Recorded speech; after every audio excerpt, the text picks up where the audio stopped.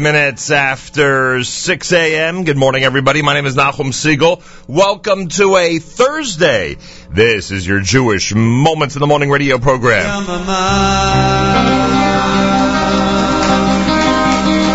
Mama,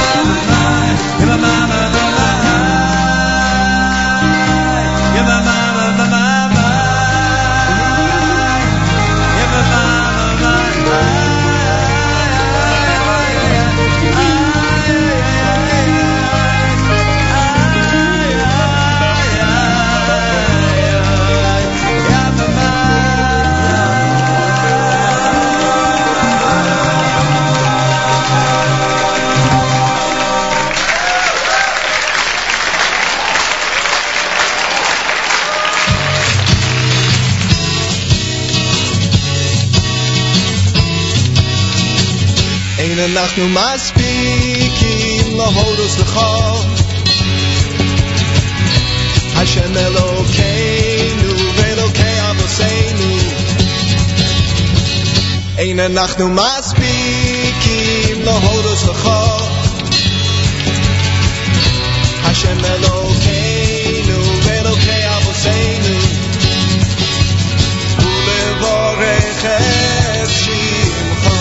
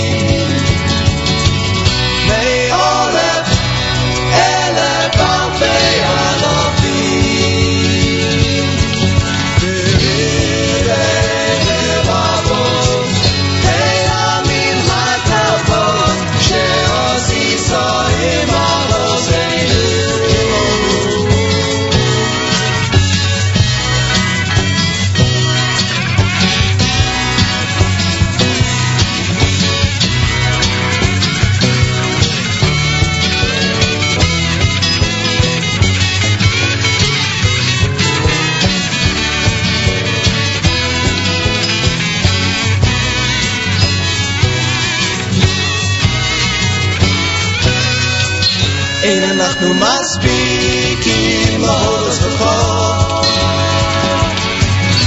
השם אלוקינו ואלוקי אבותינו אין אנחנו מספיקים להודות לך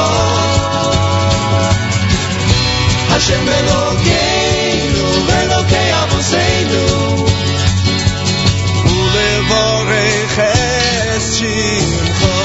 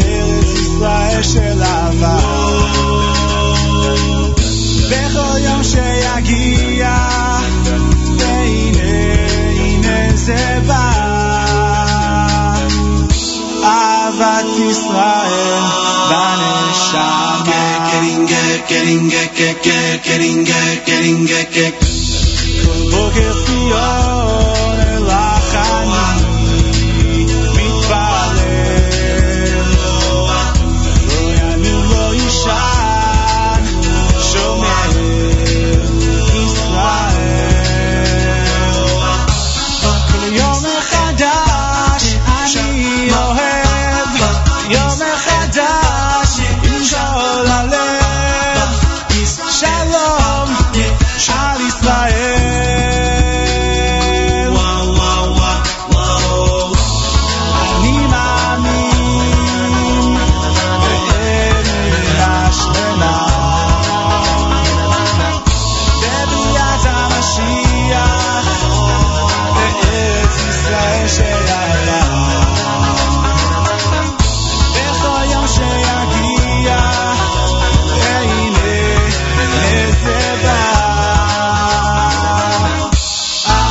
אהבת ישראל בנשמה, בנשמה, בנשמה, בנשמה, בנשמה, בנשמה, בנשמה, בנשמה, בנשמה.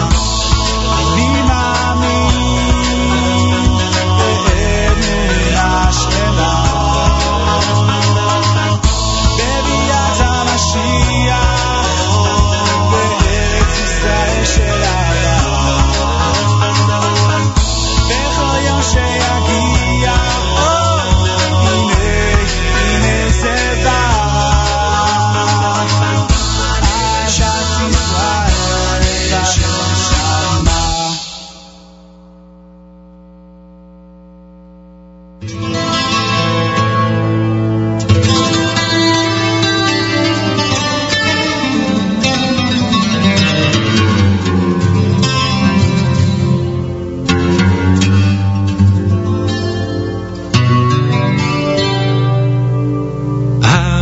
Raised on a Kansas farm where corn and soybean grow. How my family came to be, there's something no one seemed to know. I played quarterback in high school, and my mom baked apple pie. Each year we'd fly the stars and stripes on the 4th day of July. My folks never said much, so people do chores today. Then again, from time to time, God bless the USA. I grew into a man with my uncomplicated life, and asked a girl from down the road, Caroline, to be my wife. I was a country boy, living the all-American dream. Hard at work, drinking hard, not much in between. Never gave much thought to matters of the spirit or the soul. Wouldn't trade my way of life for a bushel full of gold. But one night in the attic, in an old and dusty crate, I found great-grandpa's diary. Till dawn I read it straight. Turns out he fled from Russia back in 1893. The oldest child, to my surprise, of a Jewish family. I showed it to my parents, they said, son, yes, it's true. But it's just ancient history, don't let it trouble you. First thing great-grandpappy did when he set foot on this land was say, I pledge allegiance to good old Uncle Sam. I was a country boy, living the all-American dream. Hard at work, drinking hard, not much in between. Never gave much thought to matters of the spirit or the soul. Wouldn't trade my way of life for a bushel full of gold.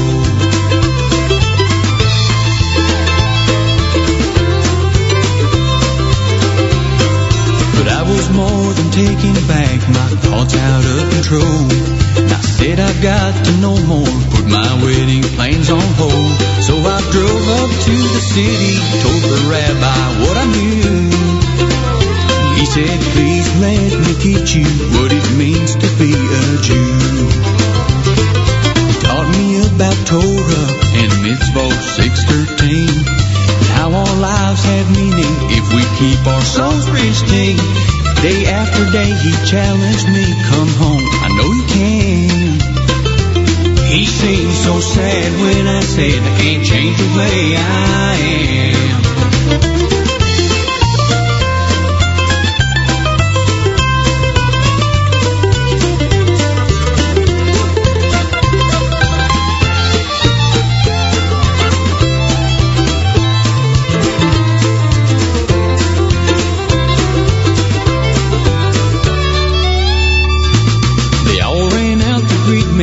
My dear folks of Caroline, so happy I was home.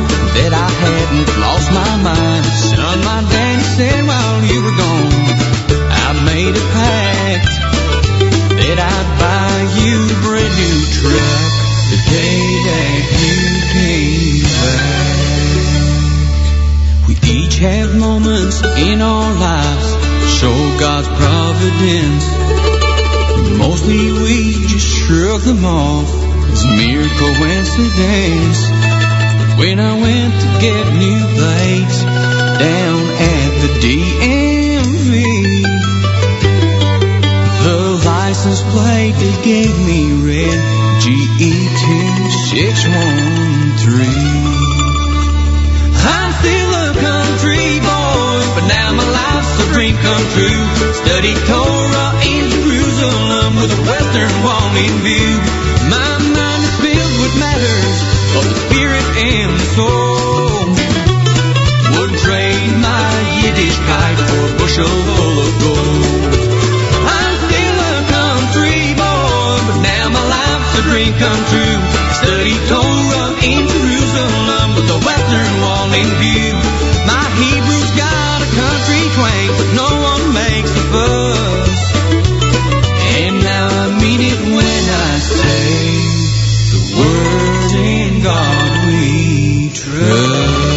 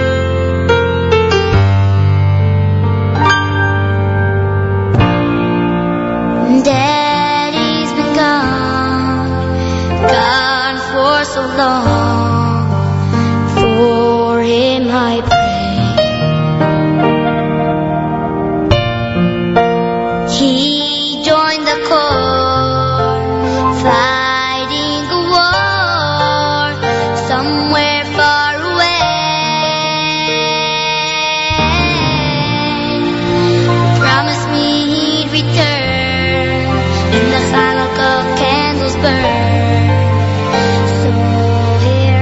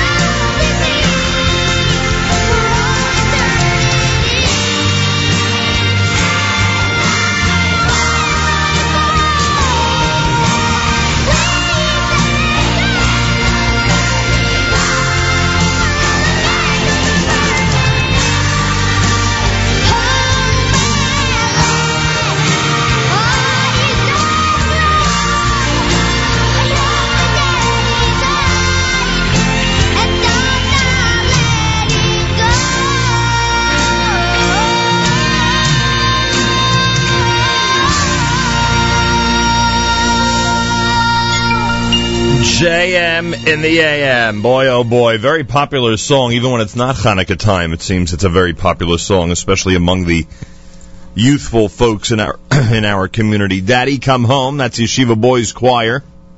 Journeys had Country Boy. You heard Avat Yisrael done by the Y Studs. Diaspora and Ein Anachnu. Chaim David, with all the amazing selections he's released, that one for some reason just lives on and on like crazy. The Nigun Ratzo Vashov, his big Nigun off of Grateful and Alive. And Regesh Modani opening things up, and we say good morning. It's Thursday, May 2nd, the 22nd of ER, the year 5773. Tufshin Ayin Gimel. Today is day 37 in the counting of the Omer, 3-7. Wow, I can't believe it's already day 37. That means Pesach ended around a month ago? Incredible. Day 37, if you forgot to count last night, make sure to do so sometime today. 47 degrees, 87% humidity, winds a north, 2 miles an hour. Sunny today with a high of 72. Who can complain about that? Tonight, just at night and early in the morning, it seems like the winter weather has not gone away. It's unbelievable. It hasn't turned yet. We're all day and all night, it seems like, we're in the spring. Anyway, mostly clear tonight, low 52. Sunshine tomorrow, high temperature 63 degrees. Yerushalayim is at 82. Tel Aviv at 75. Haifa at 84. And Eilat at 97 degrees. Here in Jersey City, we're at 47 on a Thursday morning here at JM in the AM. Got a couple of great guests this morning coming into our studio. Tom Steinberg is founder of Ma'ar, and they have a big event coming up at MetLife Stadium happening on Mother's Day, actually. We'll talk about that coming up here at JM in the AM. And in our 8 o'clock hour, in the third hour this morning, D.A. Charles Hynes, Brooklyn, New York. He'll be visiting us. Got a brand new initiative to speak about, and he'll be joining us this morning here at JM in the AM. 25 minutes before 7 o'clock. Don't forget tomorrow, our weekly update. Malcolm Honline will join us, and we'll discuss the events of the last couple of weeks. Don't forget, next week we are live from Jerusalem, anticipating a wonderful trip. The shows that we're going to be doing include our friends from Krib Efrat, our friends from Emuna, our friends from Or Meir Bracha, and our friends at Beit Orot on Wednesday, Yom Yerushalayim, Beit Orot, Northeast Jerusalem, the scene of one of the great accomplishments, of the amazing accomplishment and miracle of the Six-Day War of 1967.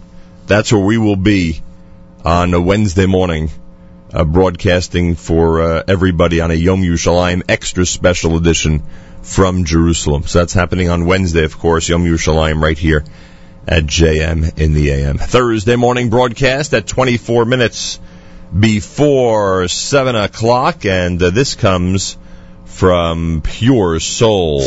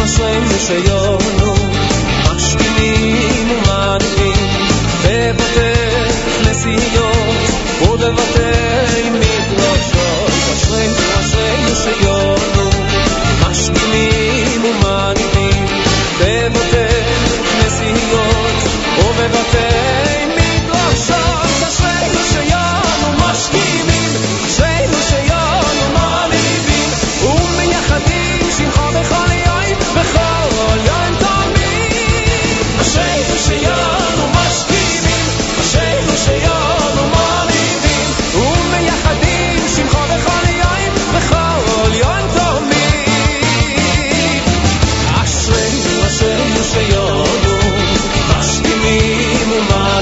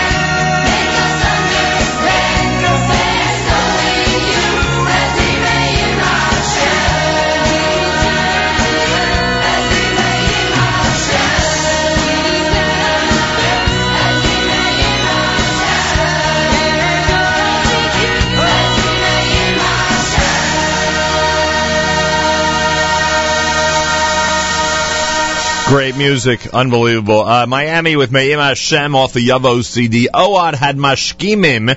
Yehuda Green, a song that continues to dominate its simchas everywhere. Hashivenu. Esa Einai done by Dov Hendler and Pure Soul had Est Semach here at JM in the AM. Thursday morning, day 37 in the counting of the Omer. If you forgot to count last night, make sure to do so sometime today. Sunshine today with a high temperature of 72. We're at 47 right now here at JM in the AM. Keep in mind our Facebook update page, Jewish Radio World with Nachum Siegel. If you've never liked the page, make sure to do so. Jewish Radio World with Nachum Siegel. On Twitter, you have your choice at Told Jewish Radio or I should say, and at Nachum Siegel Net. You can use either of those. Malcolm Homeline tomorrow as we do our weekly update, 7:40 tomorrow morning here at JM in the AM. Album of the week at 9 o'clock this morning Eastern Time, right after JM in the AM. Album of the week. You'll be hearing a double dose of Safam. Kudos to Mark Zamek for this.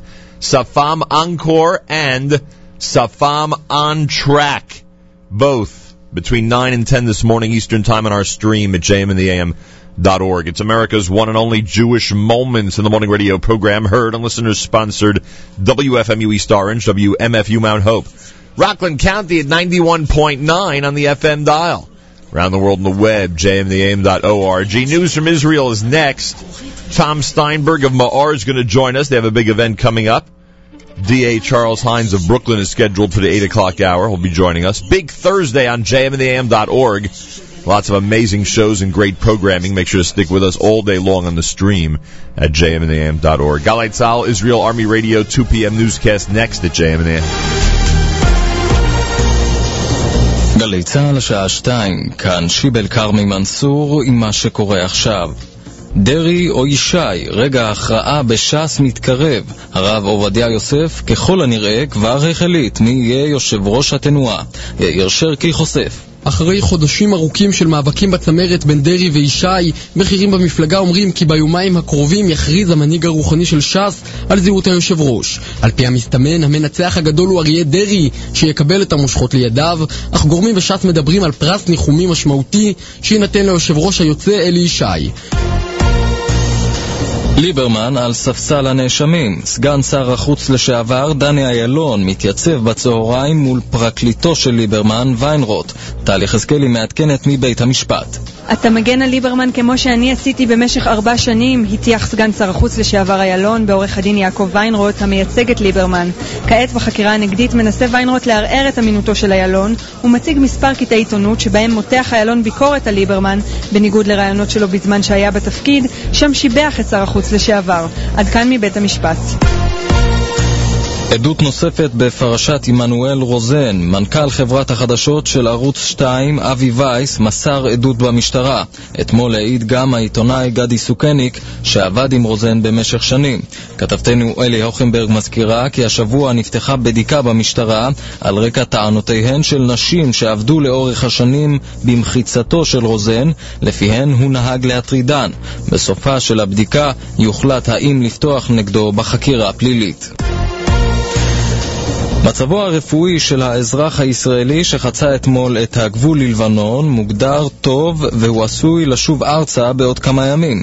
גיא ורון עוקב. נציגי הוועד הבינלאומי של הצלב האדום נפגשו לפני הצהריים בלבנון עם האזרח הישראלי שחצה אתמול את גדר הגבול. על פי הדיווח שלהם, האזרח סיימון סעדתי במצב טוב, אך טרם ברור מתי יתאפשר להחזירו. הערכה היא שזה עשוי לקחת עוד מספר ימים. סכסוך אישי בין עובדים בבית הקפה הוביל לניסיון הרעלה. צעיר בן 20 נעצר בחשד שהחדיר חומר מסיר שומנים לסלט של צעירה שעבדה עמו בסניף ארומה בגבעת שמואל. אתמול הוא נעצר והיום הובא לבית משפט השלום בתל אביב, שם טען כי עשה זאת בתום לב. ולסיום, חודשיים לפני ההופעה בתל אביב אזלו הכרטיסים. לא מדובר הפעם בכוורת, אלא בכוכבת האמריקנית אלישיה קיז. כתבנו רועי לוינגר מוסר כי לקיז, יוצרת וזמרת מוזיקת הפופ והנשמה מארצות הברית, 14 פרסי גרמי. אלה החדשות שעורך עומר בן רובי.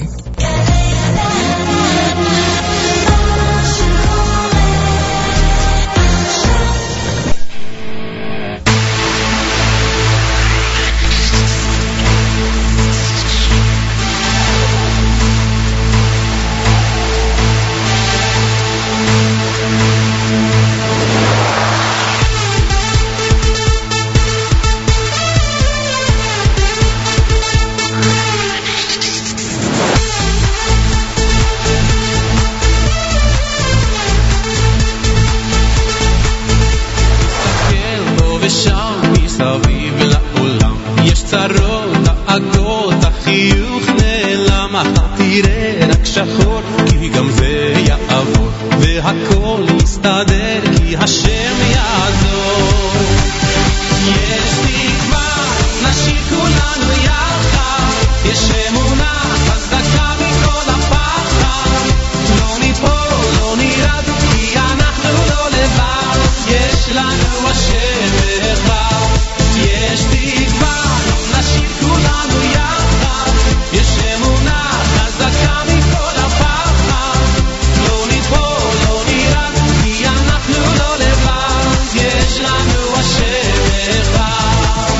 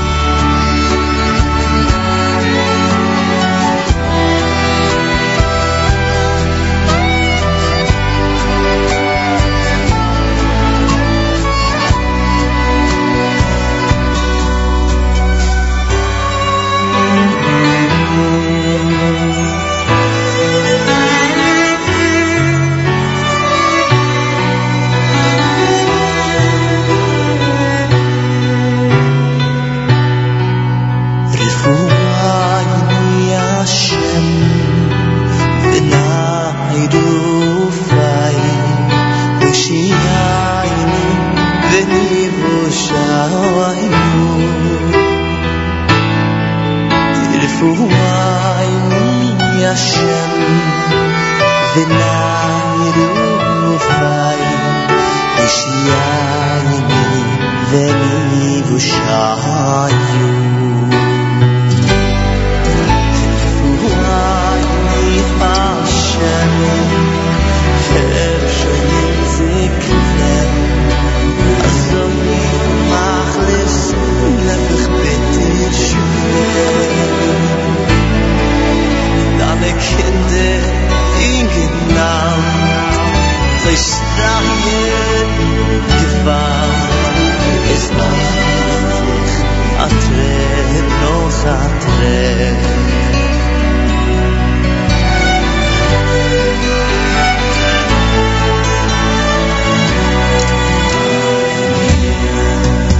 Refio Shelaimo Refio Shelaimo Oy lechoy nayo yavechu Refio Shelaimo Refio Shelaimo Oy lechoy nayo yavechu Refio Shelaimo Oy Refio Shelaimo Yo lechoy nayo yavechu Refio Shelaimo Refio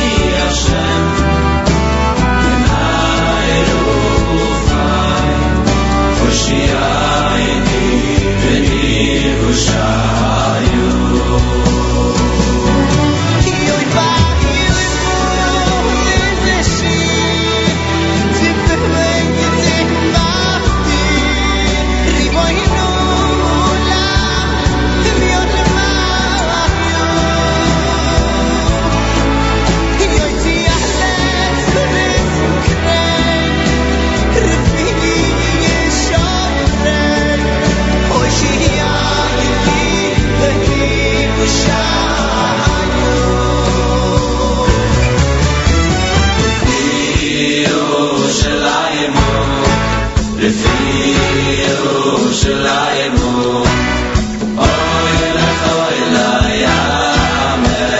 yavechu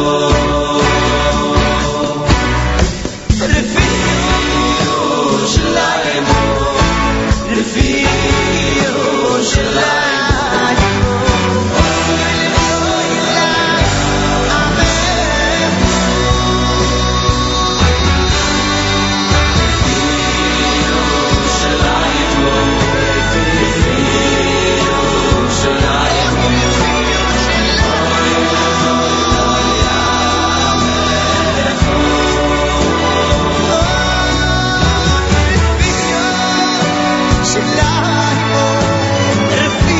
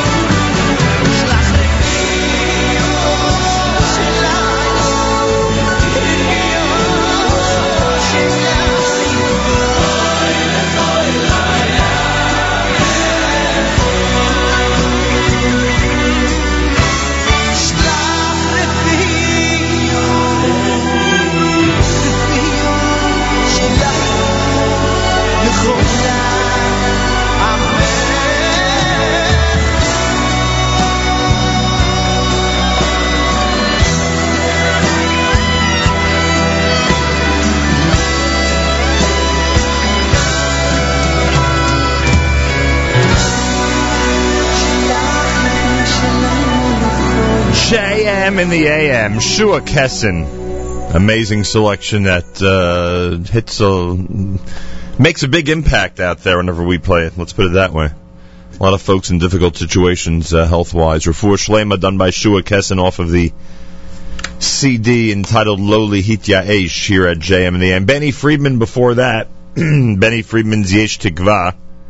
Opening up the 7 o'clock hour. 16 minutes after 7, JM in the AM on day 37 in the counting of the Omer. Make sure to stay with our stream all day long at jmintheam.org. Amazing programming.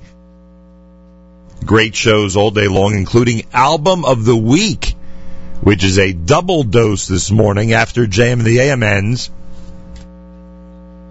Mark Zamek has brilliantly chosen Safam Encore and Safam On Track to fill the Album of the Week slot on our stream at jmintheam.org. I'll be doing a live lunch starting at 12 noon Eastern Time.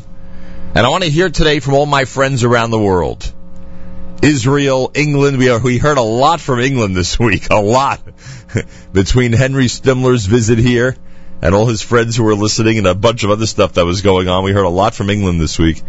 I want to hear today during the live lunch from people who are tuned in around the world. Make sure to use our email address, our Facebook update page, and be in touch. Plus, great programming after that all through the day and night, and make sure to keep it on jmintheam.org the entire time. Next week from Israel, we will include visits to our friends at Krib Efrat, Emuna, Or Meir Ubracha, where we finally will get there after Bezrat Hashem. Everything should be well. We'll finally get there after a couple of times that we were scheduled to broadcast from there. And on Wednesday, Yom Yerushalayim from Beit Dorot. Where more fitting could we possibly broadcast from on Yom Yerushalayim than Beit Dorot? Shlomo Zwickler, of course, will be hosting us as we go through the amazing memories of the Six-Day War from one of the key spots of 1967. And that'll be Wednesday, of course, Yom Yerushalayim, with very special guests who will all be converging on Beit Dorot that day, right here at JM in the AM. 17 minutes after the hour, Tom Steinberg's going to join us, and much more coming up, including D.A. Hynes next hour, if you keep it at JM in the AM.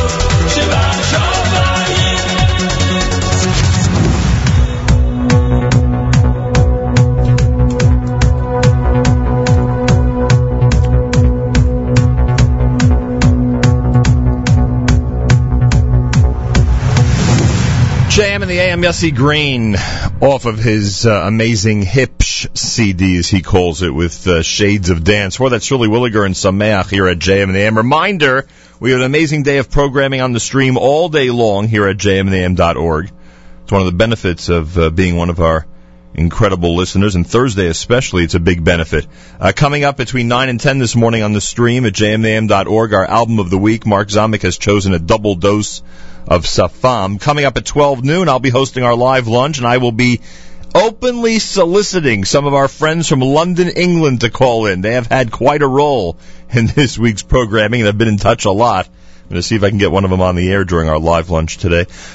Miriam L. Wallach is going to be hosting the That's Life program between 2 and 3. Ruchi Shoritz will be her guest, and they're going to share information about a project where people are restoring Sifrei Torah for the Israel Defense Forces. That is coming up later on today between 2 and 3 p.m. And, of course, Michael Fragan and Charlie Harari and Avrami sitting in for Randy and Mayor Fertig hosting the Stunt Show. A whole bunch of great programming on the stream all day long. Check out our schedule. Go to jmam.org. You will see it as the top news story in our news section. Sunshine today with a high temperature of 72. We're at 47 right now. Day 37 in the counting of the Omer. That's right. Day number 37 in the counting of the Omer. If you forgot to count last night, make sure to do so sometime today. Tom Steinberg, one of the founders of Ma'or, in our studio. We will speak with him coming up. They have a wonderful event coming up at MetLife Stadium later in May. We will discuss that here at JM and the AM. And the DA of Brooklyn, Charles Hynes, expected later in this show right here at JM and the AM. And a reminder, tomorrow our weekly update. Malcolm Hoenlein will join me tomorrow as we go through the events of the past week, or really of the past couple of weeks since we didn't speak on the air last week. We will do that tomorrow morning, 7:40 in the morning, right here at JM and the AM. Rabbi David Goldwasser said his words, Zecher Nishmas Harav Zev and Rabbi Yosef Halevi. Here is Rabbi David Goldwasser with Morning Chizuk. Good morning. We're going to be continuing with our series on Sphira. It says in Vayikra, Hashem says, "You shall observe my decrees and laws, which man shall carry out, and by which he shall live. I am Hashem." Rashi points out that the pasuk is referring to life in Olam Haba, the world to come. The conclusion of the pasuk signifies Hashem's promise to give each individual his just reward. The Talmud tells us in Kedushin that there is no reward for mitzvahs and good deeds in this world. Schar mitzvah b'hayal moleka. The payment for mitzvahs performed in this world is conferred in Olam Haba, as Rashi notes. However, the Talmud in Eruvin expounds on the pasuk that we have in Devarim, and he repays his enemies in his lifetime to make him perish. Hashem does reward his enemies for the mitzvahs and good deeds that they might have done in the world, in order that they don't merit Olam Haba. The Chavetz Chaim comments that often when the pasuk says, "I am Hashem," Rashi invokes Hashem's fidelity to reward the individual in Olam Haba. He explains that it is Hashem's unique promise to us, comparable to a document of indebtedness that will be executed personally by Hashem himself. The Medrash Rabbah on Megillas Rus cites a similar concept. It says that in the past, a person would do a mitzvah and the Navi would record it for posterity. Now, Eliyahu Navi and Mashiach record the good deed. Then Hashem signs the confirmation. Obviously, when the king signs a proclamation to reward someone for his actions on behalf of the king, it would be impossible for the treasury of a small town to compensate him adequately. They simply don't have sufficient funds. The individual will have to travel to the capital city. He'll have to seek compensation from the king's royal treasure house. Similarly, the reward for one who fulfills the mitzvahs of Hashem is so great that it's impossible to pay him satisfactorily in this world. Even more, it's explained that a person's reward for doing a mitzvah is commensurate with the degree of honor and integrity that infuses its performance. The Rasha, who may be compelled to do the mitzvah because of pressure or personal benefit, he's not motivated by reverence for Hashem, and therefore he can receive his reward in this world, for it's not incalculable. However, those who follow in Hashem's ways and do the mitzvahs with sincerity and good intentions, their reward is inestimable. This has been Rabbi David Goldwasser, bringing you Morning Chizuk. Have a nice day. JM and the AM on this Thursday morning broadcast. Again, a reminder, day 37 in the counting of the Omer. If you forgot to count last night, make sure to do so sometime today. You don't want to forget at this point, folks, 37. Less than 2 weeks from Shavuos. Who wants to miss out at this point? Ma'or is going to be hosting an event at MetLife Stadium on May the 12th, and we'll go through the details of the event. But first, it would be appropriate if we would find out about the work of Ma'or. M-E-O-R. In fact, you could search, or not search, you could actually visit Ma'or.org to get information about the organization and about the event. MEOR.org. We were introduced to Tom Steinberg, who is, in fact, one of the founders of Ma'or.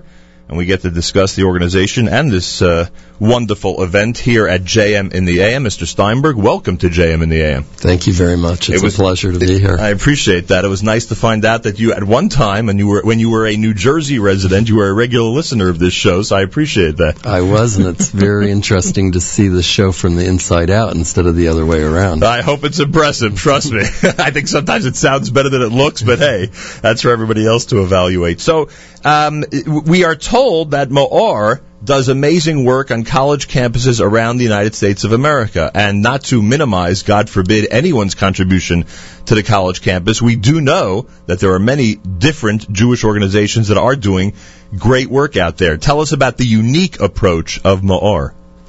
You know, every American university campus has its own Jewish ecosystem, and that means that there are Hillels and Chabads and ULI and many different organizations that are performing different functions, and they're all important. The focus of Ma'or is really to bring the beauty of Torah education, particularly with access to the text, so that people who have never had the opportunity to really understand that Judaism offers such great wisdom and that is accessible, this is the focus of what we do. So, for example, while there are many Jewish activist organizations, there are social organizations, and there are organizations that bring young Jews together, our real focus is an educational one, and it's to show the beauty of the Torah and do that by involving people primarily in the text. Right, so we laud those who are using social atmosphere to attract Jews to Judaism on the college campus, and who use ritual and obviously Shabbat and other occasions to do so. But in this case, it sounds more academic. Yes, we do, of course, have Shabbos programming. We do have social activities. But what we want to do is make sure that young people, and it's amazing to really understand there are 400,000 young Jews on American university campuses. The great majority of those are entirely unaffiliated. There's been a tremendous change over the last 30, 20, even the last 10 years, where people have very, very little access or understanding about Judaism.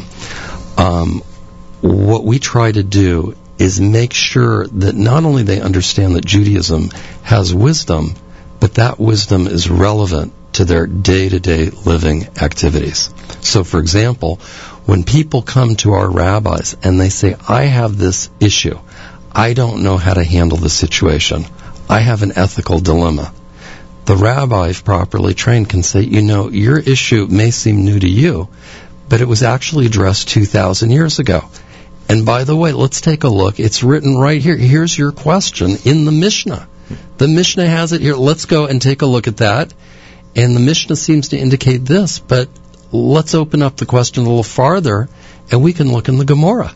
And the Gemara goes through an analysis, and young students are wowed at the sophistication that the Talmud brings to everyday issues that they face. And then, if they're particularly interested, they can go and look at the Rishonim. And the Rishonim are looking at these issues from many different facets. And it blows young people away. Well, they could explore these things academically. Absolutely. And then they make progress in the holy book, so to speak, right? Yes. We then want to make sure that it's not just an academic program, so that when we teach, our introductory program, which involves approximately 90 hours of programming on campus, that half of the programming includes lectures by Rebbeim that take them through basic aspects of Judaism. But in addition, we bring in great guest speakers that are not rabbis, but people for whom Judaism is a key aspect of their life. You have an example of that? Sure, I'll give you a couple. You could take somebody who we're very fortunate to have on our advisory board, Renan Agus, who runs Goldman Sachs Global Fund. It's a multi-billion-dollar international investment fund. And Renan is a graduate of Princeton and is very, very sophisticated. And when he can come in and lecture and explain, this is why Judaism is key for me, and even though I have this extremely dynamic career that takes me all over the world. Nevertheless, Judaism is key for my life. It's a time to be with my wife, to be with my family, to connect with a different part of myself. This is something that gives the ability and the energy and the focus and perspective to be able to be effective in one's job. So is Ma'or on campus a formal academic situation, meaning, every week at this time a lecture series, special guest speakers, etc.? Is it more formal than what we're used to from other social environments on campus? There's multiple programs that we have. We're currently working on 21 campuses with 4,000 students. Now, our introductory program, the Ma'or Maimonides program, this year will involve approximately 1,000 students, and that's a very formalized program. It involves classes every week. It includes a certain number of Shabbatonim. It includes field trips to different communities. And it's set up with a very rigorous schedule, and students are required to keep an electronic journal of everything that they learn about. And we record what they're involved with, and we see what are the questions they face. They may hear a lecture that said that Judaism purports this particular idea. I don't understand that. That doesn't make sense to me. So when we see that a student is struggling with a particular issue, then we electronically can respond, or we can come in and speak with them, so we know on a real-time basis what it is that they're grappling with, and then we try to follow up. Give me a campus that's been extremely successful. I'm not asking for the best, so we're not insulting anybody, but give me one that everybody on the Ma'or board would agree has been a great success so far. Well, I'm going to get in trouble because we have 21 campuses. Right, but I'm just asking but you could say all 21 have been great success. For all the more rabbis that are out there, all 21 of them are the best. Right, but as an example, As an example, we would say the following. Take the University of Pennsylvania. Okay, big Jewish presence. Huge Jewish presence, right. Over 3,500 students. Right. We've been there from the beginning, for approximately 7 years. This program, on an annual basis, is interacting with over 200 students on the campus. Under the leadership of Rabbi Shmuel Lin. Okay. But I would also be Rabbi Lin was the founder, but we have three rabbis and their families that are on campus, wow. Actively involved full time. And in addition to having approximately anywhere from 50 to 75 students go through the initial program of introducing the funnel program that brings people in. There's a follow-up Maimonides 2 program. There's one-on-one learning. There are classes where people are taught certain information that they can give over, and they're empowered to teach Torah to other people.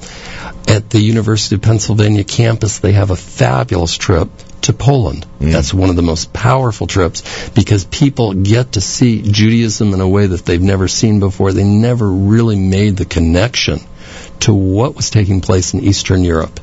And when you get to study something from from one of the Rishonim, and you are there in the place studying those materials, it's extremely powerful. Tom Steinberg is here. We're talking about Ma'or. We'll talk about the event coming up May 12th. Ma'or.org has the information. It's MEOR.org/event for the information. Where did you spend your college years? I spent my college years at Yale University. We've heard of Yale.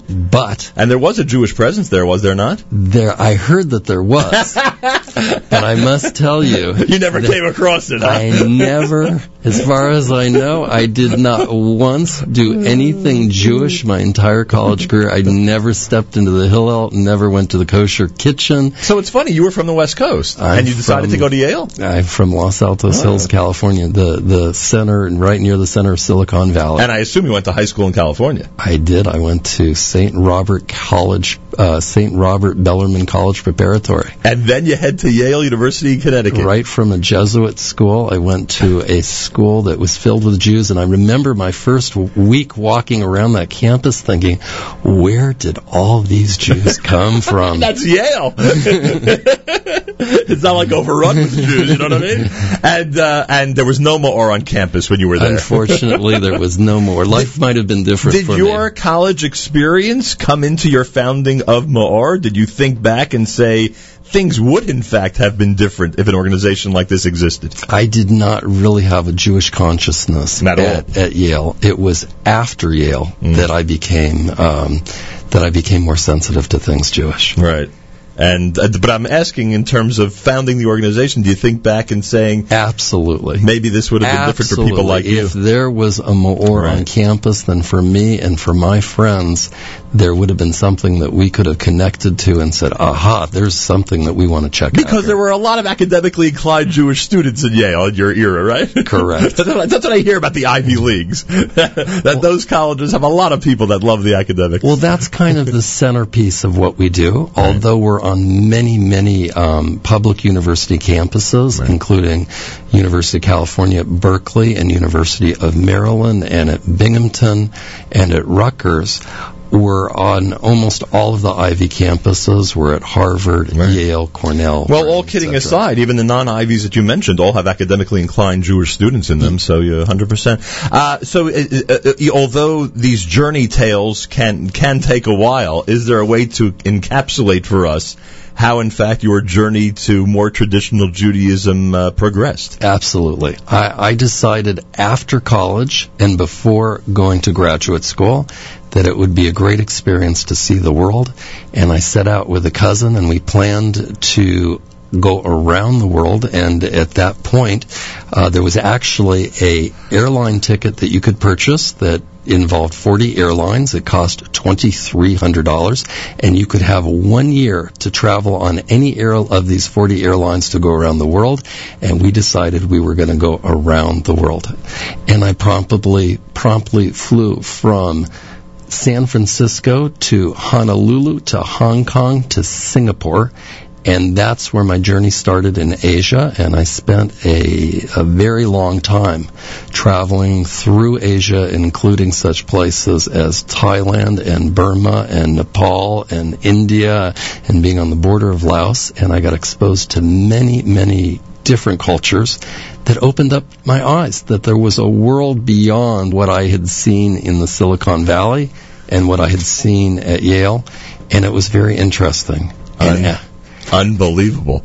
Did any of those stops include Israel, just out of curiosity? Yes. So eventually, on that journey, eventually I got to Israel, and of course, when you go to Israel, one of the first places you go is Jerusalem. You go to the Kotel, and there was the infamous Rabbi Meir Schuster. Oh. And the life changer. The life changer. He invited me to come to his home for Shabbos. I spent my first 2 Shabboses ever on a cot in the living room. Your first Rabbi weekend in Israel was with Rabbi Schuster? I believe so, yes. Holy cow. Yes. Anyhow, I started, he took me, he trotted me off to a class.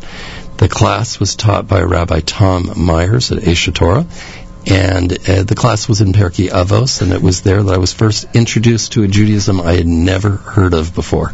Unbelievable. Yeah. That is pretty remarkable. And the journey continued from there, The journey continued. Eventually, I met a Rabbi Beryl Gershenfeld. Right. Rabbi Gershenfeld himself, a Baal Tshuva from Philadelphia, a man of extraordinary talent and capability and dynamism, just blew me away. The amount of wisdom that he had was fabulous. And that I'm compressing the story, and it involved many interesting conversations with my parents, who were surprised and not enthralled with my desire to learn Torah, and it involved a certain set of situations where I tried to explain to them that I would prefer to go to something called a yeshiva than study at Stanford Business School, and that was a very difficult conversation. And did that happen? Were you in yeshiva instead of Stanford? The first round they prevailed, and off I went to Stanford Business School. But when I graduated from business school, I took a job, or accepted a job at Goldman Sachs in the investment banking area, but I took a 5-month break before I would start. And at that point, I went and I studied in Israel. And I studied with Rabbi Gershenfeld, and I loved it. And at the end of 4 months, when it was time to go start my job, I said to Rabbi Gershenfeld, I really enjoy this learning Torah much more than I think I might enjoy working on Wall Street. What do you think if I stay and forget the job? He said, no. He said, it's not time for you to stay here, and I'll tell you why. He said, even if you wanted to stay in my yeshiva, I wouldn't allow you. And the reason is that you gave your word and accepted a job. You're expected to be there. And if you're going to learn, you have to do it in the right way at the right time. You go back, you work at Goldman as you committed yourself to do. We'll set you up with chavrusos, with people you can go for Shabbos. And when the time is right, you'll come back and you'll come to yeshiva and you'll learn with me. Unbelievable. That's a very level-headed decision from a rabbi. He's a very level-headed person, and he's guided thousands of young people, and it's amazing what we've seen him be able to accomplish. All right, we got to move to the event for a moment. On Mother's Day, on Sunday, May 12th, Ma'or is going to be at MetLife Stadium. What an unusual place. We don't hear of too many Jewish organizational events taking place at MetLife Stadium. How do you explain this? Well, in my work with the Tisch family, one of the investments that I've been very involved with is the New York Giants, which of course are owned 50% by that family. Right. And I spent 12 years of my professional life conceptualizing, developing, and working on the construction of this stadium. It took 12 years. It took 12 years. It took 4 New Jersey governors. It took a lot. It took $1.7 billion. It took cooperation with the New York Jets. Well, that's a very long and interesting story, but yes, the stadium co-tenants of the stadium. The stadium is jointly owned by the Johnson family through the Jets, as well as the Tisch and Mara families through the Giants. Right. And it's been a cooperative effort, and of course that has cut the cost of building and financing the stadium for each of the teams in half. So it's been a very, very positive. Do you like the final product? Well, I'm about as subjective as you get. Yes, we like the final product. It looks pretty good, huh? It looks pretty good. It looks great on a football day, but I have to tell you that as I was working on this project, I had always hoped that all of this work would somehow get utilized in a way that might even sometimes be greater than seeing 300-pound athletes run around and tackle each other. And that's why the Siyum Hashas was such a spectacular experience to see that venue for such a special event. Well, I think anybody who was there would completely agree with you. I think the folks our friends at the Aguda have proclaimed that that's why the stadium was built, for the Siyum Hashas, maybe a bit tongue-in-cheek, but I think somewhat seriously. I agree with them. And we had the privilege of broadcasting that morning from the field. We were on the field at 6 a.m. that morning, broadcasting from the side of the Siyum Hashas. It was one of the most glorious days in our history. So I thank you as the person responsible for MetLife Stadium. I can't take responsibility for it, but it was a privilege to be involved. Now, on Sunday, May the 12th, Ma'or has this amazing fundraiser and event at MetLife Stadium. It is we should make everyone aware that it takes a nice contribution to be part of this, right? Absolutely. And at 3 p.m. there'll be a family field day with a special NFL guest host. You've had this event at MetLife Stadium in the past? We have, right? And I should just mention that this year our special NFL guest host will be Otis Anderson, the MVP of the Super Bowl back in the early 90s. Right. And so he will be on the field. We were fortunate last year. We had David Tyree of the famous helmet catch, of course, last year, who was out there scrimmaging, and it was very interesting for a lot of the younger Ma'or students to be out there trying to cover David Tyree on the field. Not an easy feat. I can only imagine. Even Anderson at this point, you probably still can't catch. I should also mention that on the field, people will be not only able but encouraged to run around. We'll have field goal kicking contests, we'll have scrimmages, we'll have a lot of fun things for kids. And not to be intimidated, but 2 years ago, the University of Maryland kicker on the football team was a Ma'or student, and we were stunned to see him kick a 61-yard field goal. He won the contest hands down. I can imagine. He was a ringer, as they say. There are athletes on these college campuses around the country who start for their teams who are Ma'or students? Well, we find that Ma'or students end up in all walks of life, and it's very interesting that the Tampa Bay Buccaneers actually have a fullback that's a Ma'or graduate from Stanford. Would I have heard of him? Probably not. But you never know. Depends how dedicated an NFL fan you are. So at 3 o'clock, Family Field Day with the special NFL guest host that Tom Steinberg just mentioned. At 5 o'clock, cocktails and a silent auction. I'm sure there are great items available there, right? There'll be a stadium and locker room tour. So if you actually want to see the innards of MetLife Stadium, you get to. And I hear the locker rooms are rather impressive. It's really interesting. There are 2.4 million square feet that go into this facility, and there's a lot to see. But seeing the locker rooms, the training rooms, and what goes on inside of the stadium is a very interesting thing to see. You mentioned the pre-dinner field goal kicking contest. At 6 o'clock, there'll be a dinner and live auction. Where does the actual dinner take place in that building? It'll take place in the Lexus Club, which is one of the many, many clubs that overlook the field, and it's one of the larger clubs that's actually in the stadium itself. All right, so there's plenty of room. We shouldn't worry. Not to worry, and if we have overflow, there's 82,000 seats. That's true. And more on the field if necessary, right? That's right. Dinner and live auction. There'll be a children's program, an award ceremony, and it wraps up with a dessert buffet, all happening on Sunday, Mother's Day, May the 12th. And the moms shouldn't feel left out, right? They'll have a good time if they come. We have a whole program for moms, and it should be known that not only all guests will get an NFL jersey if they sign up in time that we can get them the jersey of their choice. Nice. But all moms and wives will get a corsage upon coming in. Nice. Husbands, listen closely.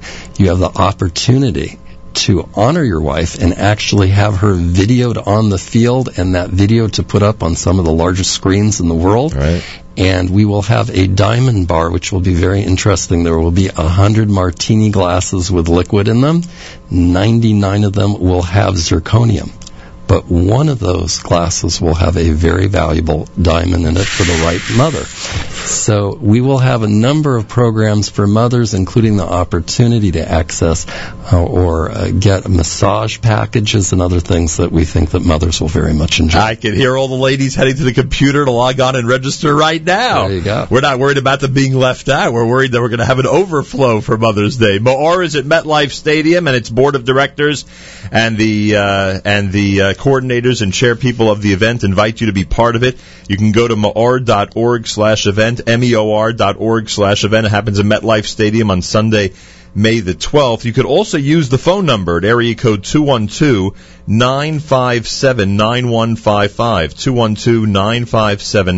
212-957-9155. And I would assume that in the past this event has been quite a success. Yes, it has. It just grows, and everybody has a good time. And you're anticipating that again, I am sure. You have at Ma'or, and I noticed this on the website, which I'm trying to bring up here for a moment. You have what I consider to be a fascinating expression or slogan for the organization: inspiring, educating, and empowering a new generation. It's clear that your mission, and those who serve with you on the board and the lay leadership, it's clear that you simply don't want to attract people to come back to Judaism or to be part of the Jewish community. It looks like you're trying to form Jewish leadership, to actually create people that will go out there and in their own walk of life, as you mentioned the rabbi earlier with his words, in their own walk of life have a real influence. That is our focus, to create educated leaders for the next generation. And first we have to inspire people and make sure that they're excited about what's there. But to be a leader, you have to be educated and know how to use that wisdom. And then we want to instill in people a sense of responsibility. Now, the way that gets expressed goes many, many different directions, and we don't have a final goal that we're looking for each student.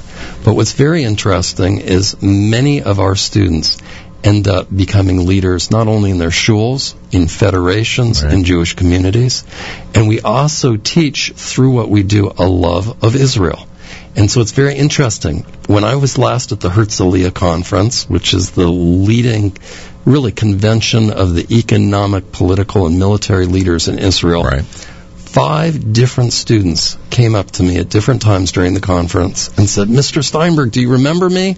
I'm a Me'or student from this campus, and I've come to study at the Herzliya Interdisciplinary Center because I care about Israel. I want to be involved in diplomacy and helping this country internationally. I spend a lot of time in Israel. In fact, I live in Israel most of the time, and many times I've had people come up to me in uniform and say, Mr. Steinberg, do you remember me? I was on this campus at Me'or. And now serving in the Army. And now, because of what I learned, I have a commitment. I wanted to be in the Israel Defense Forces. Does the organization continue to expand? Does the list of campuses continue to grow, or you do it very slowly? Well, we're on these 21 campuses, but we have been asked by representatives of 45 other universities to bring our programming to them. No wonder we need a successful fundraising event. You got it. But there's a lot of room to grow. There's a lot of room to grow. We're working with 4,000 students. Sound like a lot of students to work with. That is a lot more. We have 396,000 others that we're not yet touching. All right. Go to Me'or.org. Even if you're not part of the event, you could certainly support the organization at any level, right? We'd encourage that. Absolutely. MEOR.org. And on Mother's Day, May 12th at MetLife Stadium is that a wonderful, fun event for the entire family that Tom Steinberg has described for us this morning. All the information is on the website. A pleasure meeting you this morning. I'm curious, before I let you go, did you know 12 years ago that the Super Bowl would be in New Jersey if the stadium was built? Was that clear even at that time or not? Not a clue. No idea. Not a clue, because the NFL only chooses the place that they're going to have the event normally 3 to 4 years in advance. But you knew a new stadium would give it more of a shot, I guess. Yes, definitely. Right? And I do wish both your tenants good luck this year. I want to see both of them in this. Wouldn't that be amazing if both New York, New Jersey teams were in the Super Bowl I'm a little bit hesitant to say it, but I think I'm going to say amen. There you go. Tom Steinberg, thank you so much. Good luck with the event, and thank you for introducing us to Me'or. Thank you very much. It is a Thursday morning. Plenty more coming up if you keep it right here at JM and the AM, America's one and only Jewish Moments in the Morning radio program. Heard on listener-sponsored WFMU East Orange, WMFU Mount Hope. Rockland County now at 91.9 on the FM dial, and around the world on the web, jmtheam.org.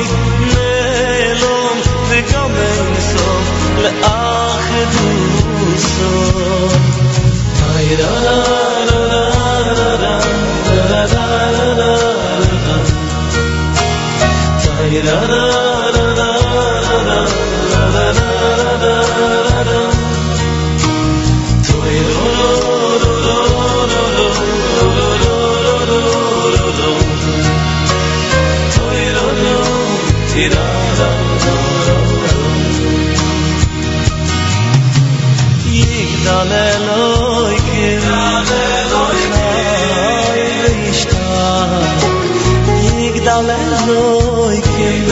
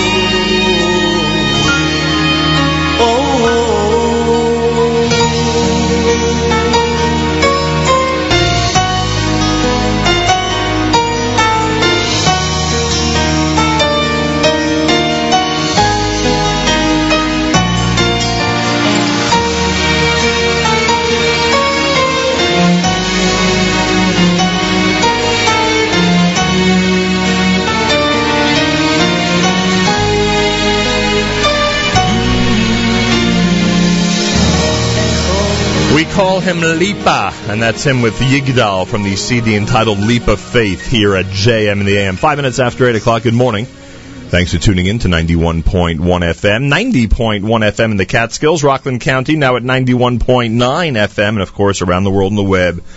JMAM.org. One of our favorite guests, no secret, is the DA of Kings County, Brooklyn, New York. That is DA Charles Hynes, who is in our studio this morning. Mr. Hynes, welcome back to JM in the AM. Thank you so much, Nachum. It's always good to be with you. And shalom aleichem to you. Aleichem shalom. And we have with us also Hannah White, the indefatigable liaison to the broad spectrum of the Jewish community. Hannah's amazing. I thank her for being here. And I joke about shalom aleichem because you chided me for not responding properly when someone says shalom aleichem. So. How was your Pesach, by the way? Was it all right? Pesach was wonderful. It was good? You like the matzah? Oh, the matzah. I have to get too many matzah. Really? Are they delivering matzah? I get inundated with matzah gifts. I thought this morning, there's been so much negative talk in the mainstream media, and I really had a wonderful 48 hours that I'd like to share with your listeners. These are visits? Visits. We had a graduation ceremony for our drug treatment, recovering drug addicts, which was also a graduation for our the formerly incarcerated. Right. And, those are two programs that really had nothing to do with traditional prosecution. And it's, as in Brooklyn, as we say, it's not for nothing that Brooklyn in 1990, when I had the privilege of becoming DA, was the fifth most violent place in America per capita. And 13 years later, Money Magazine said it was one of the 10 best places to live. And it's all about, in my view, and Ray Kelly and I share this, that we are the safest big city in the United States because of community. Not only communities in the Frum community, but communities across the city. And in Brooklyn in particular, I think we have an even more dynamic number of communities who have been very supportive. One of the things that we contributed in my office was I became the first prosecutor in the country to offer residential drug treatment to drug addicts. I became the first prosecutor in the country to offer a program for people coming home from prison. Both of those programs have been independently and academically validated. Columbia University had a 5-year study of my drug program. They found that 87% of my graduates during that 5-year period never went back to prison. 63% were never rearrested, and 91% of that group were employed. They found that the cost of drug treatment was less than half the cost of incarceration, and the recidivism or reoffending rate was cut in half. That program has been replicated throughout New York State, and there isn't a prosecutor's office in the country today that doesn't have resources for drug treatment.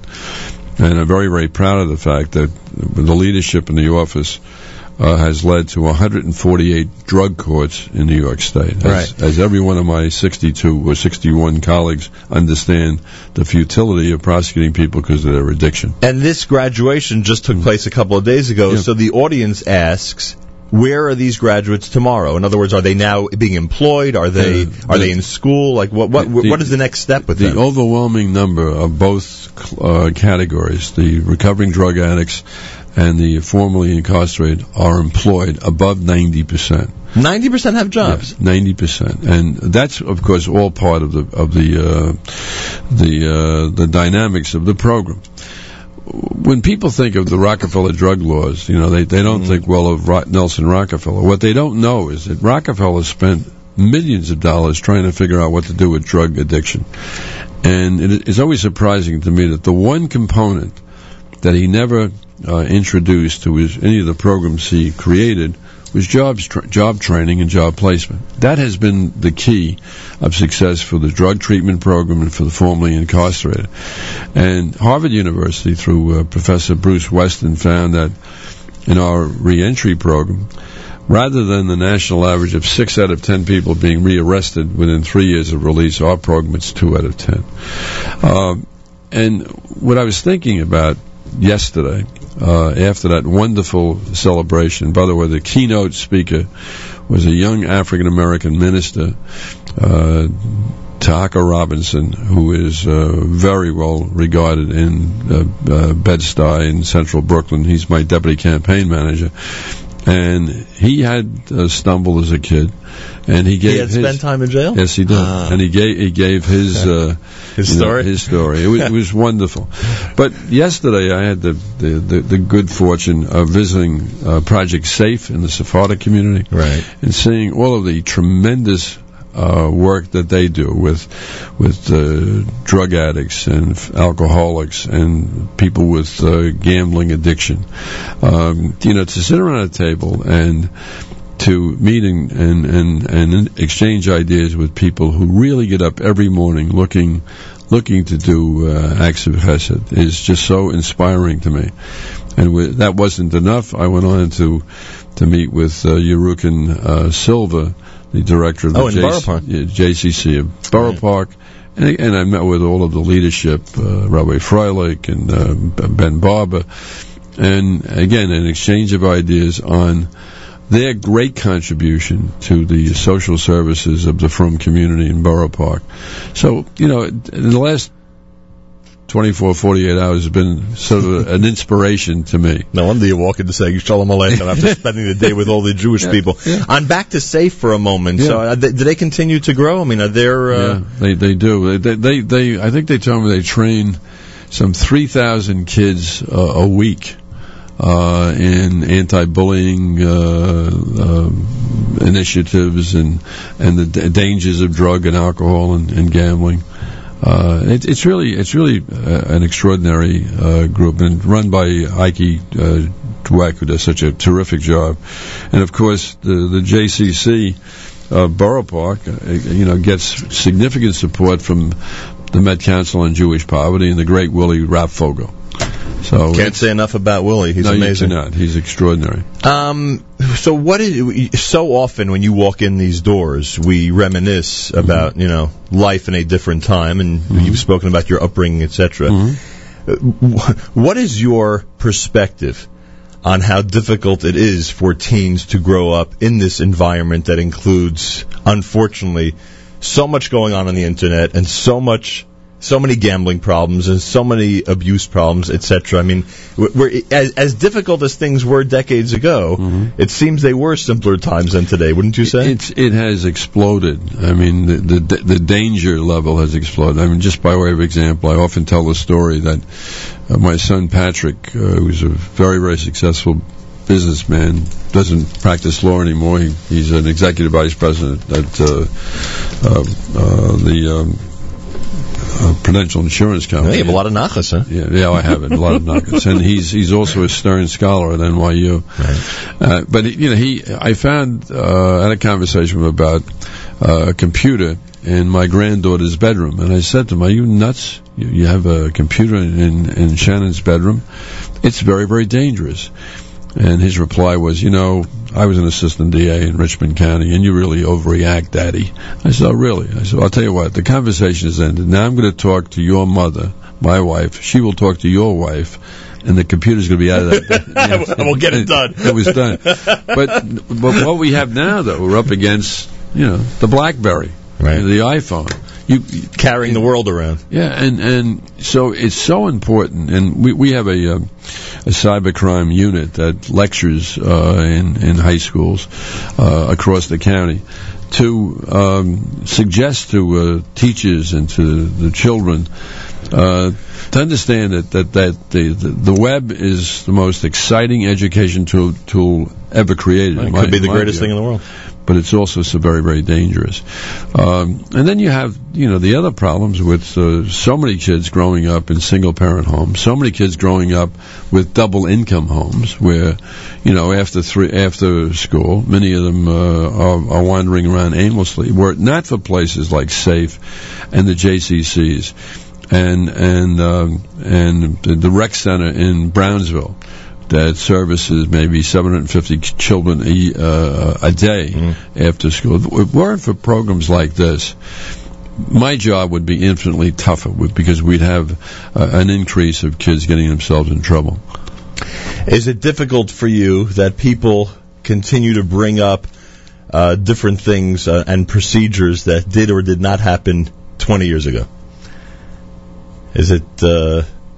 How would you address when people continue in the media? You mentioned this at the beginning of our conversation. The media continues to focus on negative things. Yeah, well, that's what they do, and I can't account for it. I certainly have. None of us have any control, which is why I have been for 7 years a regular guest on your show, a regular guest on 2 separate Russian radio stations, a Chinese station, an Italian station, a Latino station, African American, Caribbean, because that's the way to get beyond the mainstream. That's the way to get an opportunity to talk about positive programs. So, the great Louis Lefkowitz said to me many years ago, he said, don't believe what they write or say about you, good or bad.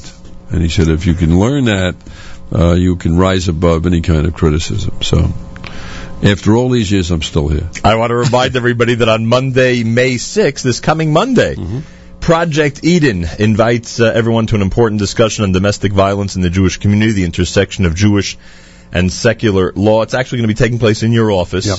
And as funny as this might sound to some of our listeners, the purpose of this get-together is to let people know what a get is, what a Jewish divorce is, what a rabbinical court's function is, how all of these things affect criminal and civil cases, because for people like myself who've grown up in this environment, it might be second nature. There are a lot of folks who just don't understand. Right. And this has been one of your great focuses since you started out, is trying to educate people what's going on in each specific community. We knew we had a serious problem with domestic violence, and that we had to do something to restore shalom bayis, and also to deal with the reality that children who are not counseled, as I was counseled growing up in that nightmare, will, as they get older, feeling the frustration and anger and fury I felt, will act out and hurt people. So in every sense, it's a public safety measure as well.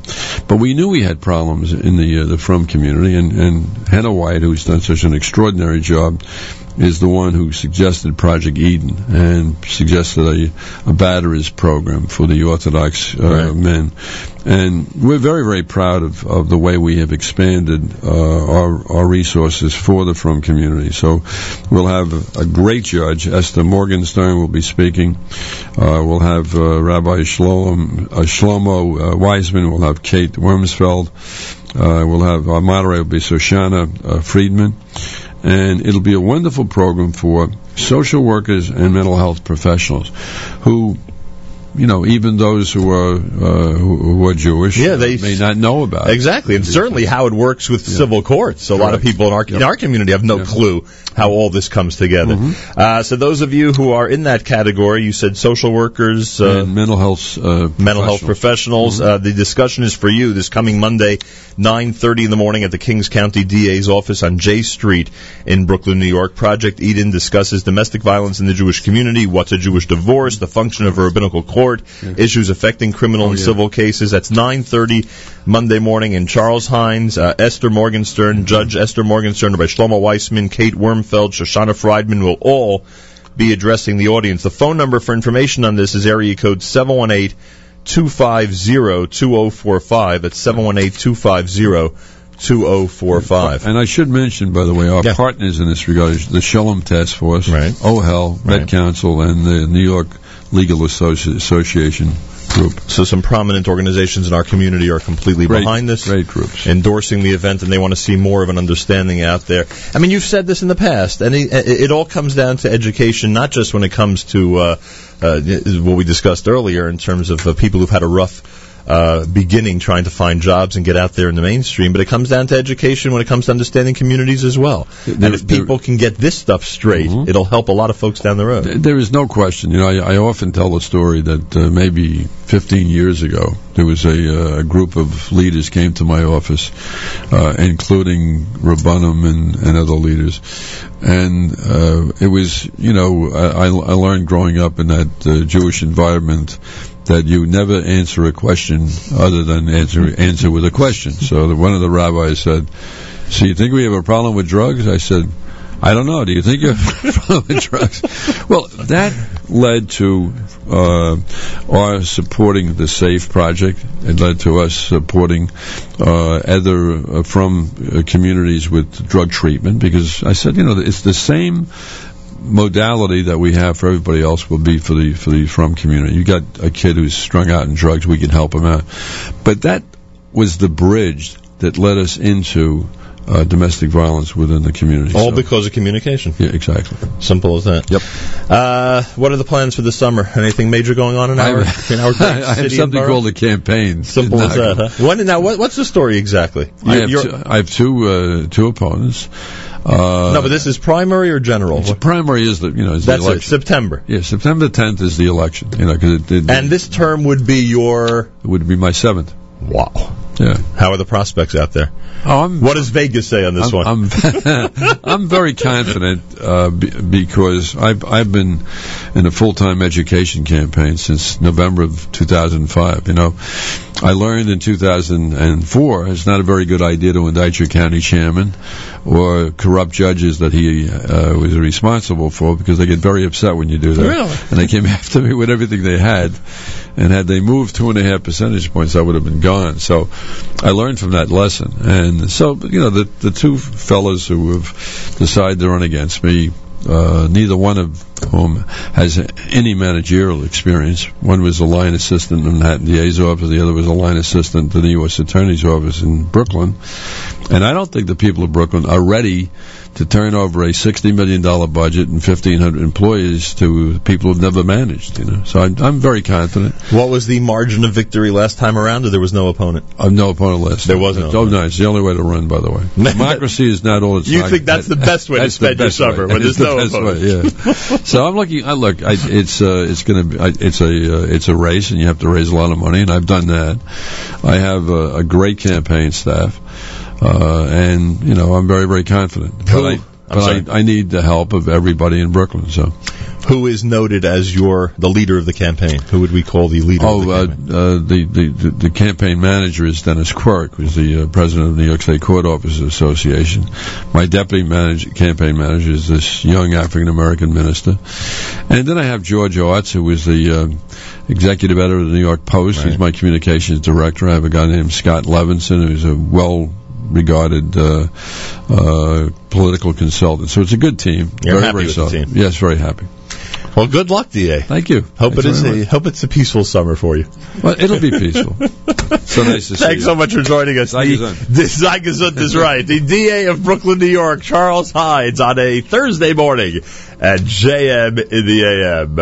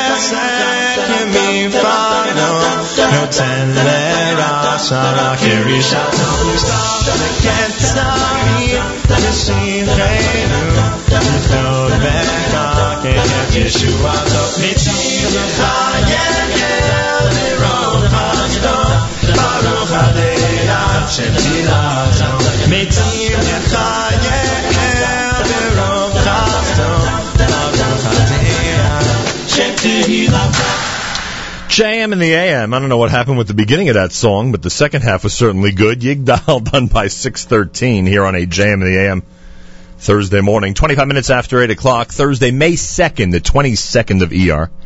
Today's day 37 in the counting of the Omer. That's day 37 if you forgot to count last night.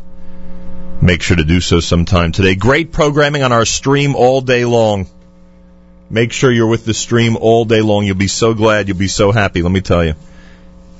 Mark Zamek has chosen a double album of the week for 9 o'clock this morning. Safam on Track and Safam Encore. Both. This morning between 9 and 10 Eastern Time on our stream at jmandam.org. I'm going to be doing a live lunch. I'm going to be openly appealing.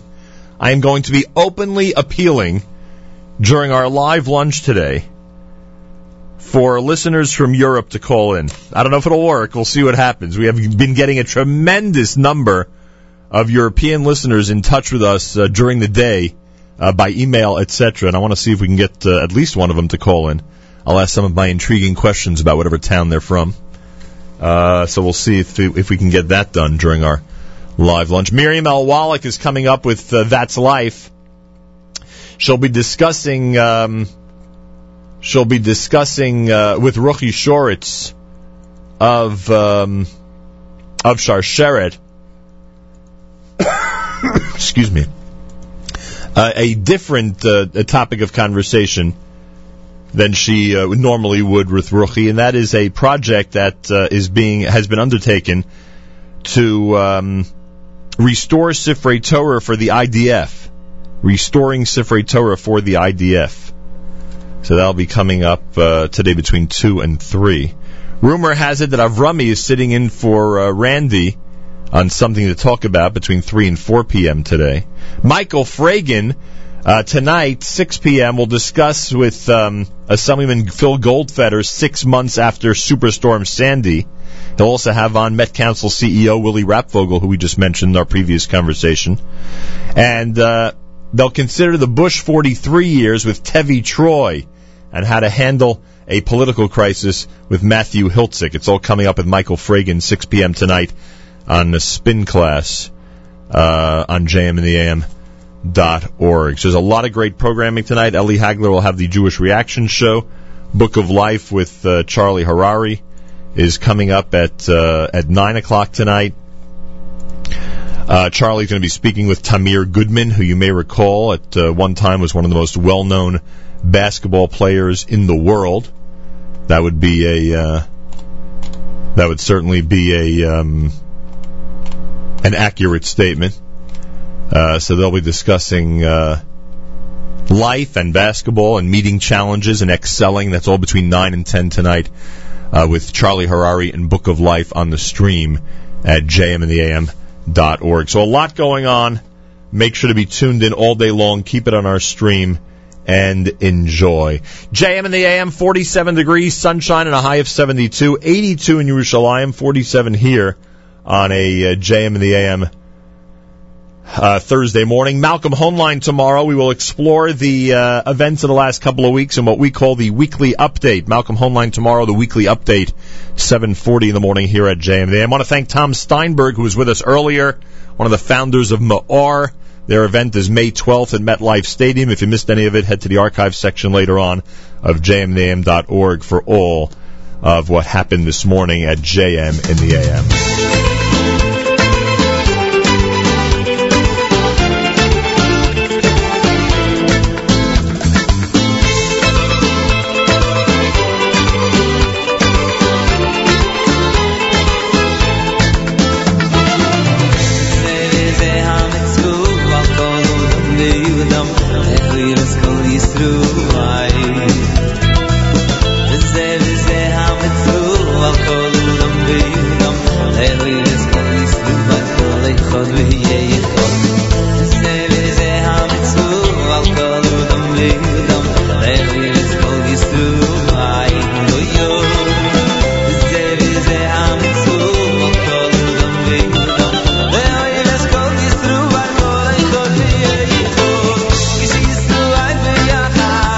Comes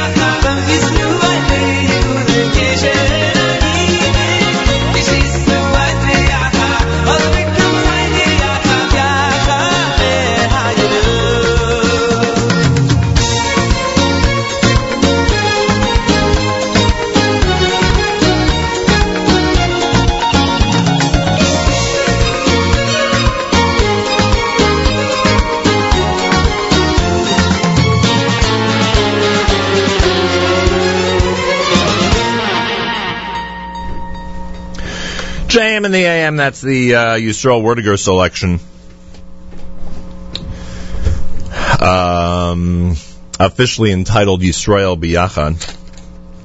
Hey, our friends at NORPAC remind everybody that this coming Wednesday is the mission to Washington.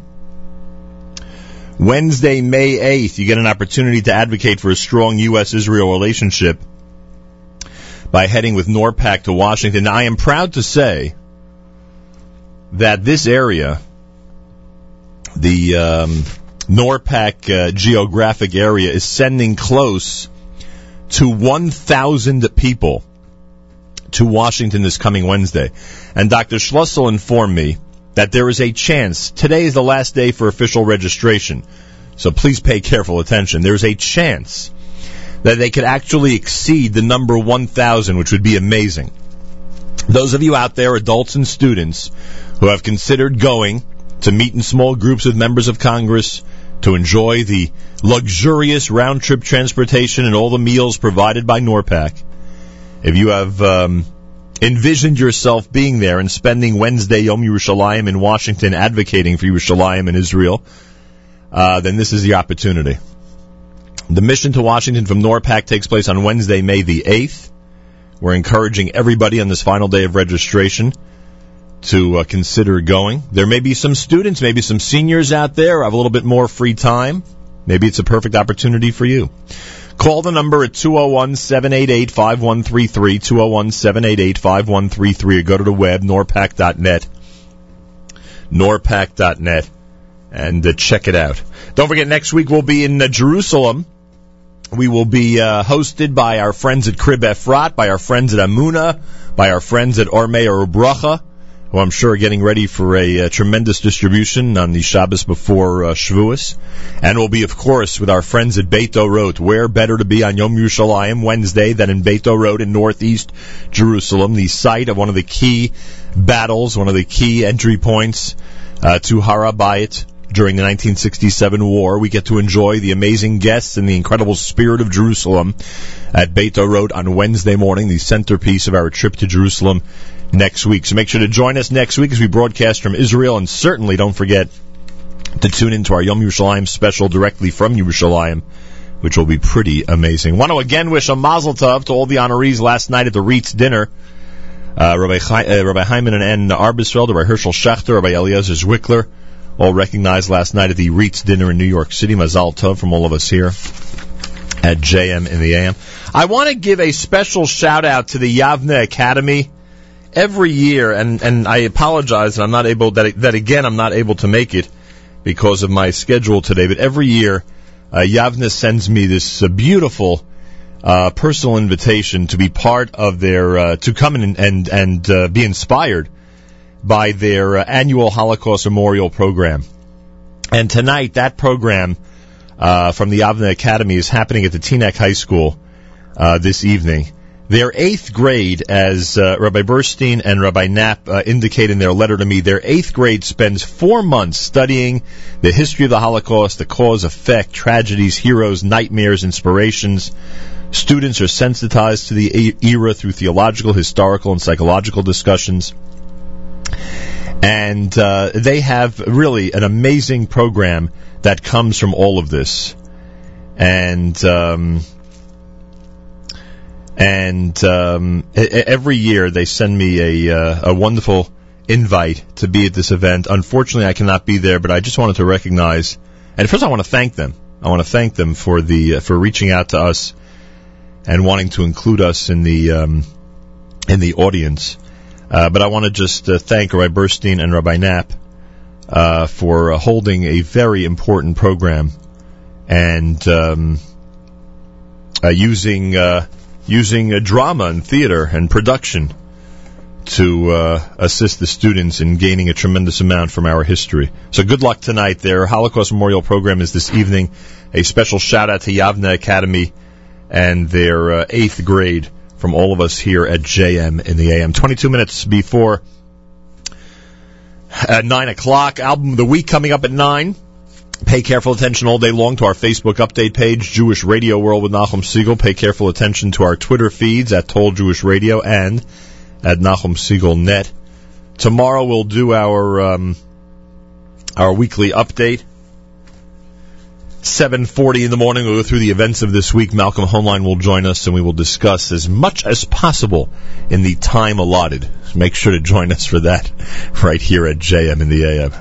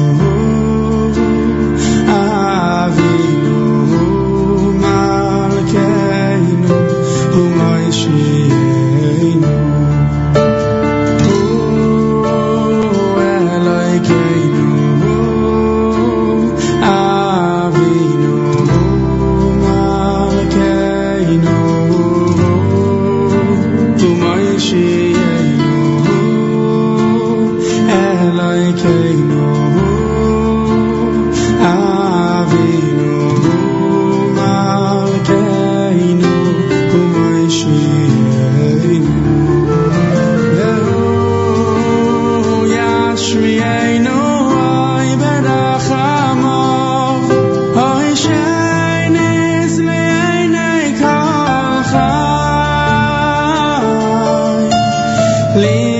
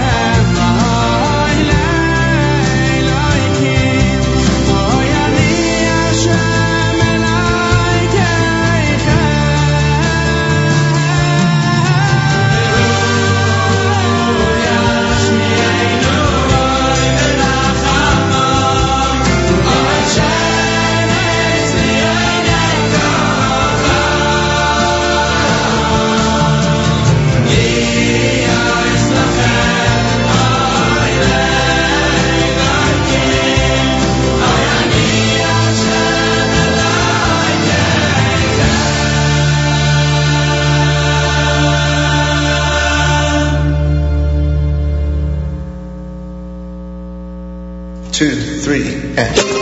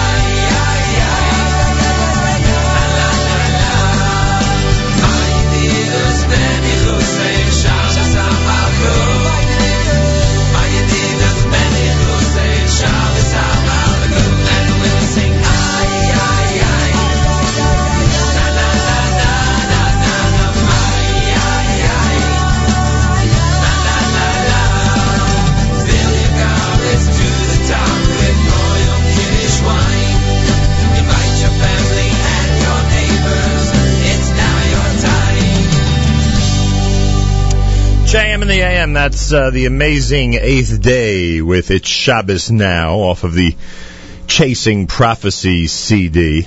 Before that, you heard the selection from Avram Rosenblum, Im Eshkachech Yerushalayim, as we get closer and closer to Yom Yerushalayim, and we'll be in Israel broadcasting next week and getting ready for an amazing Yom Yerushalayim special in the Holy City.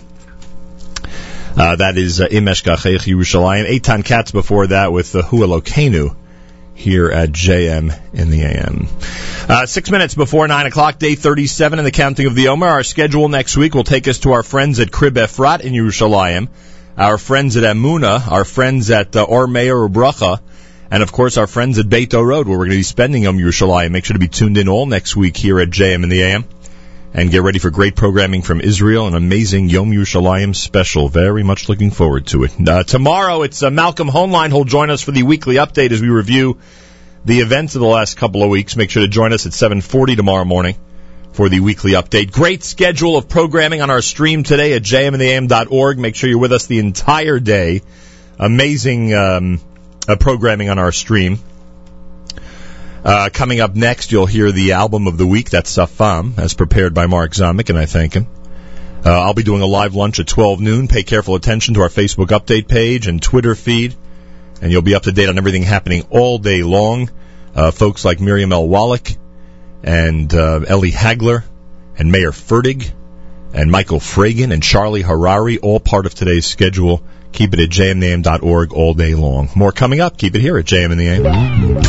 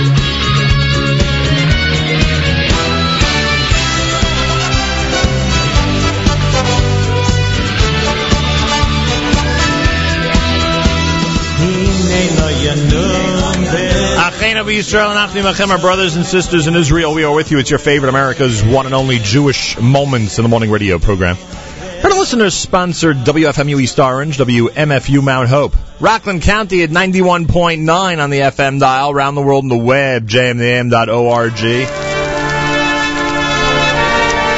That'll wrap up a great Thursday here at JMN. My thanks to D.A. Hynes. My thanks to Tom Steinberg. My thanks to all of you. Don't forget, all day long on the stream, amazing programming coming up. Thursdays are extra special at jmnam.org, so keep it here all day long. Tomorrow we're back starting at 6 a.m. Malcolm Hoenlein with the weekly update and plenty more. Make sure to join us for that. And then next week, please God, from the holy city of Jerusalem. Have a fabulous Thursday. Till tomorrow, Nachum Segal reminding you, remember the past, live the present, and trust the future.